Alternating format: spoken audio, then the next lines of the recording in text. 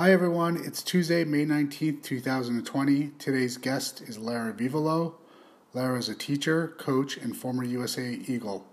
Our discussion ranges from her introduction to rugby, her rise to the national level, and perseverance it took to fulfill her dream. Hope you enjoyed this interview. I know I did. Stay tuned after the interview for some final thoughts.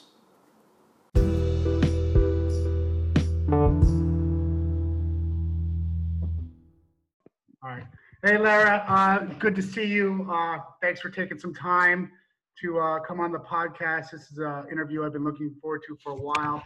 Just want to say before we get started, I've known you for a long time, and you're one of those positive people that I'm proud to say that I know. And I don't know if you know this or not, but you're an inspiration to a lot of people, and you're just one of those people that just keeps moving the needle and doing what you do. So I appreciate you for that. And I know a lot of people are going to get a lot out of this interview. So thanks for coming on and thanks for taking the time.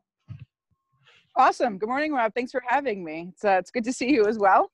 I've known you for 23 years, if not more. So it's been a long time, and it's great to catch up. It's good to be here. Yeah. It's funny how the cycle of life just continues, and we're all sort of like in different roles now, but it's nice to just think back to our younger days, and then how we've all progressed since then, and it's just nice to see. We keep getting younger; they're all getting older. Yeah, right. It works. Right. All right. So maybe if you could just talk to the listeners a little bit about your athletic background and your introduction to rugby, and maybe talk a little bit about that. Sure. I'll summarize it.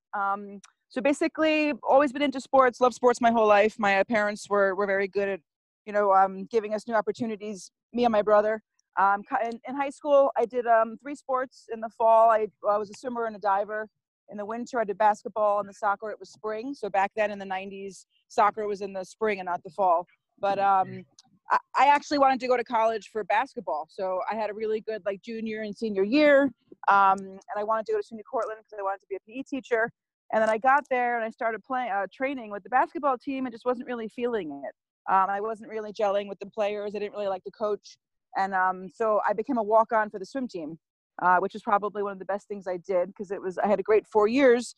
And then my brother, who's 3.5 years older than me, was playing rugby at SUNY Oneonta. And swimming was mostly in the fall and winter. So he was like, look, you're big, you're strong, you like to run. He's like, why don't you go play rugby? And I had no idea what it was.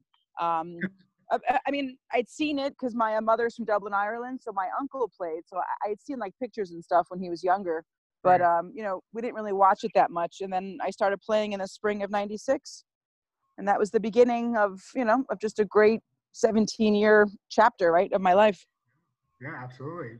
That's an understatement to say, that's amazing.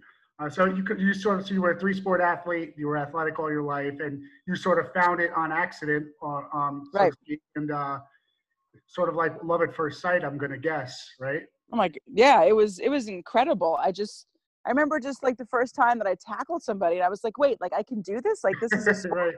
This is legal. It was awesome, and I felt that the sport kind of encompassed a little bit of soccer, a little bit of basketball. It was just I had so much fun when I was first learning it, and it was just amazing. Yeah, and you continued on, obviously, to bigger and better things.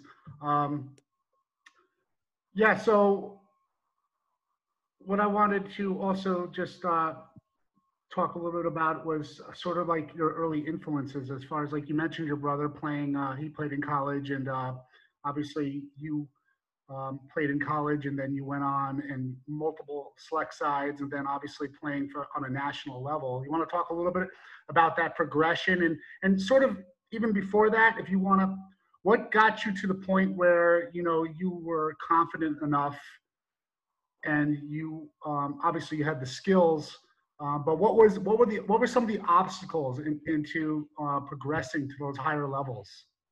All right. So college was great. I was a wing fullback, and you don't really, I think at that time I was probably 180 pounds or so. So you don't really see that many big people like that. But it worked, right? At the time, with that program. And then I remember I was 19 and I got invited to my first U20 USA rugby camp. and it was down at Annapolis in Maryland. And I drove down with the Cornell coach. His name was Bruce Church, and I was friendly with him from college select side teams. And I went down, and it was like I was like a fish out of water in the sense of, you know, I'd only been playing for a year at that point. So I was just very raw, you know, like Right. I didn't know all the rules. Like I didn't know every single thing. But As we all were, right? I mean, I didn't learn what mark meant, Rob, until I was like 22, probably. Right. And I was a fullback. You know? So, Right. you know, I wanted to run with the ball. I was never going to call mark and stop the play. But Right. yeah, so I went to that camp, and the Penn State coach for many years was running that camp, right? So he's like, look, he's like, you're athletic. He's like, I see a lot of potential. And basically, you know, for me back then, it was fitness, it was ball skills, it was passing. So he kind of, you know, took me under his wing in the sense of gave me some things to work on, and was like, I see you doing stuff in the future, you know? So that was when I was 19. And then I graduated from Cortland in the fall of 99 after student teaching. And actually that fall that I went home to student teach, I started playing with the New York Rugby Club. So I had met that coach back then, who was Drew Fautley, at a sevens tournament in Philly in the summer. And he was like, you live in New York, you're coming to play for New York. So I got really lucky in the sense of, you know, where I lived, I was able to play for a club team that at that time was probably top 8 in the country. Right. And so when I joined that team, like there were a lot of players, you know, who had more experience than me, who were better than me. So that was eye-opening, because I mean, at college, like we had good players, but I was one of the better ones, right? Like on the team and who we played against. So when I joined New York in the fall of 99, it was like, all right, like game on, you know, like there were girls who were fitter, who've been playing a lot longer than I had, who were playing for the U20s at that time. So, you know, it was really like, I wasn't a big fish in a small pond anymore. You know what I mean? Right. You were forced to you were surrounded by people like, you know, you were forced to level up basically. Right. And the learning curve was so high because I wanted to play A side, and we probably had 40, 50 girls coming out to training at that time. Right. So, and then also I wasn't good enough to be a wing or a fullback. So I had to change positions, which was an interesting progression in and of itself, you know? Yeah. And, that's awesome. So it was a combination of networking. It was a combination of obviously your talent. It was a combination of you taking risks and, you know, and being in the right place at the right time, and exactly. and, knowing some influence. Who was the if you don't mind me asking, who was the coach at Penn State? His name was Pete Steinberg. Okay. So he was at Penn State for, I'd say, 7 or 8 years, and then he was the USA Rugby coach for the women after my 2010 World Cup. Yeah. So he was the head coach for the Eagles for the 2014 World Cup and the 2017 World Cup. Yeah, I remember him when I actually got my certification at Penn State, and I remember. Oh, nice. He was part of the group. He actually gave a talk with us, and Penn State, for anyone who's listening, just has a phenomenal rugby program, you know, historically. So you are playing for New York. You are surrounded by players who have been playing longer than you, right? Mm-hmm. You're like a sponge at this point. You're trying to, you know, hone your skills, right? Yeah, for sure. So what was that? What was that? Where did you get to the point where you were like, you know what, I belong, or I can get to the next level? Like, do you remember like a specific like aha moment where you're like, I could play with these girls and I could play at a national level? Yeah, I do. But what a lot of people don't know is that it was a 9-year process for me. Right. So a lot of people think that I just started playing and I became an Eagle right away. I was what, 20? It was 2008 when I got my first cap, so I was 31. Right. Wow. And that's amazing. which is old, you know. Like, so basically, I started playing for New York in the fall of '99, and then the World Cup was in 2002 in Spain, and we had, I want to say, 2 or 3 girls who made that team. Right. And I've actually gone to every single World Cup since 2002. Right. Which is pretty cool. So it's so basically, you know, we had 1 or 2 girls who made it, who were training, and they were pretty good back then. And I would just before the 2002 World Cup that was in Spain, I got invited to my first USA camp, but it was a sevens camp. Right. So I guess that I was playing sevens in the summer, and being a big person who was pretty fast, for my first 5 to 10 meters, somebody saw me and somebody invited me. It was actually Al Caravelli, who used to be the USA Sevens coach for the men and women, and it was out in Phoenix. And I didn't know what to expect. So I went to it, and obviously, sevens fitness is everything. And I just arrived and we did the beep test, and I was like, what am I doing here? Because it was so much running, Right. like way more running than I was ever used to doing. So I knew that I wasn't going to be a USA Sevens player, an international sevens player, but it definitely pushed me to really focus on my fitness, because it had to be above and beyond in order to play at that next level. Right. So basically, I went to my first camp. I went to the World Cup. I was like, I can do this, But again, for me, it was like I changed positions, 3 or 4 times. So it was kind of like after the 2002 World Cup, I became a second row, and I actually love second row. It was one of my favorite positions, but internationally, I wasn't tall enough because I wasn't a jumper. I was a lifter, right? So I went to a couple camps as lock, and the coaches were like, we like you, we like what we see, but you're not going to be an international lock. So it was hard because I was performing well in New York. At that time, we won our first national championship in 2006. So that was probably one of the highlights of my life playing the sport. So it wasn't until 2007 that I moved to the front row and became a tight head prop. Okay. So that learning curve in 12 months, I had to learn how to prop, and then I had to learn how to prop internationally. So that was challenging. Well, that speaks a lot to your character and a lot to your resiliency. So it wasn't a linear path, so to speak. There were a lot of, I don't want to use the word setbacks, but there was a lot of adaptations that you had to make, and you stayed the course. And obviously you were able to still fulfill your dream, which I think is a great message. And it was kind of like everything happened.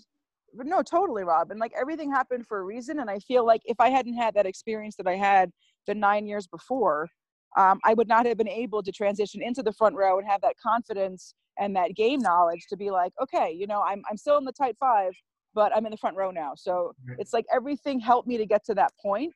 Right. And it was pretty intimidating. I mean, I remember my first game was against England, and I was like, what am I doing here? Like these girls have 40 caps at the front row. Yeah. But you just do it, you think about all the games that you've played in and all the experience that you have. And obviously the set pieces for tight head are super important, but everything else is the same, right? So it's like, I know how to tackle, I know how to ruck, I know how to do lineouts. So is there one memory that sticks out to you where you were like, I belong here? Is there like one defining moment that you have? I would say after that first game, it was called the Nations Cup. It was in England, and I played all 80 minutes. It was my first international game. I was exhausted, like I felt like I got hit by a truck, but I was like, all right, that was awesome. Like, this is what I want to do. Like, I want to play in the 2010 World Cup. Wow. So I had 2 years, to learn the position, to get fit, to stay in the Eagle pool, and to make that squad. So yeah, it was after my first cap where I was like, I want to do this again. So very, very cool. Very cool. Yeah. That's just a great inspirational story. And like I said, I think a lot of people are going to get a lot out of this conversation. I want to go back and do it again. Yeah. Yeah. Right. What's some segues into what you were talking about? Anybody who has inspired you or influenced you the most in your life, and what's the best advice you've received, whether personally or professionally, in your journey? Good questions. I mean, I would say my first coach at Cortland, who was Doug Derdaller, he introduced me to the sport and he was like my biggest fan. He was like, you're going to be great at this sport. He goes, I'm so excited that I found you, that you found rugby. So he was the one that really pushed me. And to, go to the camps and to do all this stuff. And I'm still good friends with him. And, he followed me all along my journey. So he was a really big influence. I'd say my mom, she's always been my biggest fan, and she supported me. And, she's traveled all over the world watching me play. So she was really, And, on those days when I was in tears and didn't want to get up at 6 and train before school, and she's like, look, you've committed to this. This is your goal. She's like, you got to go for it 110%. I'd also say my brother as well. Even though he never saw me play in an Eagles jersey, he gave me my first set of cleats and my first pair of rugby shorts. So he was always there. And then I just had some really influential teammates, you know, like girls who paved the road, you know, especially being on New York at that time in the 2006 World Cup. We had 7 Eagles from New York. Wow. So yeah, so that it was just a great training environment to be with them, you know. And I made it to the last round of cuts for the 206 World Cup, so I got cut in that last phase. But I was training with them, and they were just motivated. They motivated me to keep going for the 2010 World Cup. Right. And I, you know, and about 4 of them had retired after that, so I was kind of. There were still 3 of us who went, but I felt like I was more on my own. But I still had them calling me, whispering in my ear. They're like, look, like, this is your turn. 2010 is your year. We've had our year. Like, you have to keep going. Yeah, very cool. Awesome. And what was the second question you had? You had another question I didn't answer. Your best advice that you've received, whether personally, professionally, it's sort of. There was a quote from my coach at that time. Her name is Kathy Flores, and she was a pretty intense woman. And, you know, she had a quote that she would send to us and talk to us. And it was like, you know, no one said it's going to be easy, but they said it's going to be worth it. And Right. that resonated with me, Right. especially, you know, and I only played for the US for 2.5 years because I was kind of at the end of my career. I mean, obviously 2.5 years is a pretty long time, but, you know, I remember when the going got tough, you know, I would remember that quote because I was one of the few players who was still working. Like, I still had my teaching job. I was still coaching. So I was fortunate in that sense, but also, you know, I couldn't put everything into training because I still had my career. Right. So it's almost like when I was training, you know, I really had to focus that much more because I didn't have the whole day, you know, to work on strength and strengthening and stretching and that stuff. So Right. it was more intense when I was training because I had less time because I was still working, if that makes sense. Yeah, absolutely. So you had to be Yeah. extremely disciplined, you know, just to even be on that level. Yeah. Like even more so because maybe, you know, on a Wednesday, I had a swim meet that I was coaching, so I couldn't do a double that day, right? So like I had to get to the gym in the morning and it had to be that much more intense and that much more focused when I was training, I guess you could say. That's just Yeah. that's a great message. Really, really, really inspiring. Lara, what are your plans? What are you doing with yourself? I know that you're coaching. What have you been doing? What are your future plans? Does it involve rugby? Has it involved rugby? Just tell the listeners what you've been up to. What I've been up to. All right. So I retired in 2010. I was still teaching. I was still coaching swimming at that time. And then I started coaching rugby, I want to say 2014. So Right. maybe for a year or two, I kind of needed a break because it had been so intense for 2 years. But I started a high school program down in Westchester, Rye High School. I started that program, I think it's 2014. And that was great. And then I was working with a program at Manhattanville College. So I found a couple programs that were just getting off the ground and I kind of got the ball rolling. Yeah. So I did that with 2 programs. And then the Army West Point position opened up. When Army went NCAA and they became varsity, the program, you know, received money for more coaches than just the head coach. So there was a gentleman, his name is Bill Leclerc. He's a Kiwi and he played for the USA men. He coached the USA men. He coached the USA women. So he's been around the block. He's done a lot of things. And he's the head coach there currently. And again, I was kind of in the right place at the right time and knew the right people, I guess you could say. Yeah. And actually, it was the former New York Athletic Club coach. His name is Bruce McLean. Right. And I actually he was also another coach who was a huge influence on me. But he taught me how to prop for the World Cup, which was helpful, right? And he's the current coach for Iona, but back then he was with the New York Athletic Club, and he reached out and said, look, I know that you want to coach. I know that you're looking, you know, for a job. And he connected me with Bill up at West Point. Right. So I just finished up my 4th year in the fall. Unfortunately, this spring we didn't get our season in because of what's going on with the pandemic. But next fall, hopefully we'll get going. That will be my 5th year up there. So I'm the women's assistant coach to the 15s and 7s program. It's awesome. So you're just continuing to give back to the sport, and you bring a Yeah. lot of knowledge and a lot of insight and just a great attitude and just like a very, I keep using the word inspiring because there's no other really word I can use for you. And I just, Thanks, yeah, Rob. I just, every time I talk to you, or every time I see like a post that you do or anything like that, it's always positive and you're bringing a lot of, you're just a very positive person. And I don't want to keep you too long because I know, you have to work, but I do appreciate you coming on and spending some time with me and catching up and just letting me know what's going on and letting the listeners know what's going on. And again, uh, I wish you nothing but the best of luck and keep on being you and just, keep on keeping on and just thanks for being you, I guess. There's no other way Thanks, to Rob. Yeah, say it. And it's really it's nice every now and then to kind of talk about the past and where I've and where we've come from because of it's been 10 years, so it's been a while, yeah, but it's but you're doing what you I'm love and you're inspiring yeah. people and you're giving back to the rugby community and you're doing great things. So Thank thank you. you. Thank you very much. Yeah. All right, I Larry. appreciate Well, it. it was good talking to you, and we'll talk soon. And you take care of yourself, and just keep doing great things. Keep moving forward, right? Keep learning and growing and just doing what we love, right? Absolutely. Thanks, Larry. Thanks Yeah. for your time. Thanks, Rob. All right. Take care. Okay. Bye bye. Bye.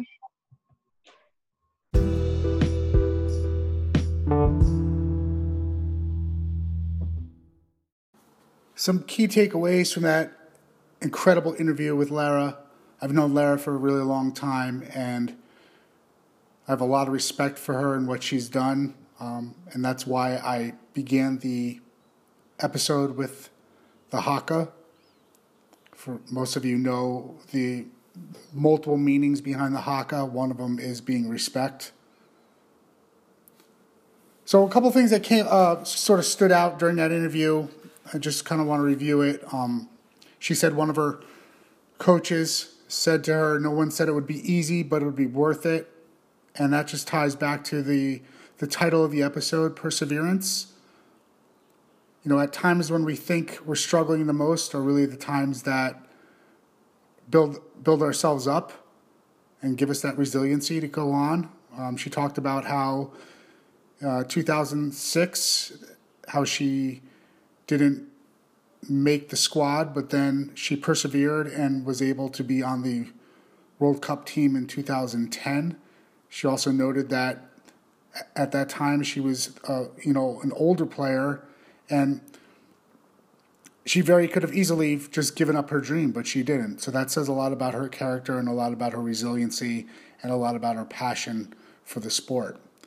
I had a great time interviewing Lara. I want to thank her again for her time and again let her know that she is truly an inspiration to athletes all around. Thanks for listening, everyone. Hope to hear from you all soon, and keep on listening and keep on keeping on. Thanks, guys. Bye.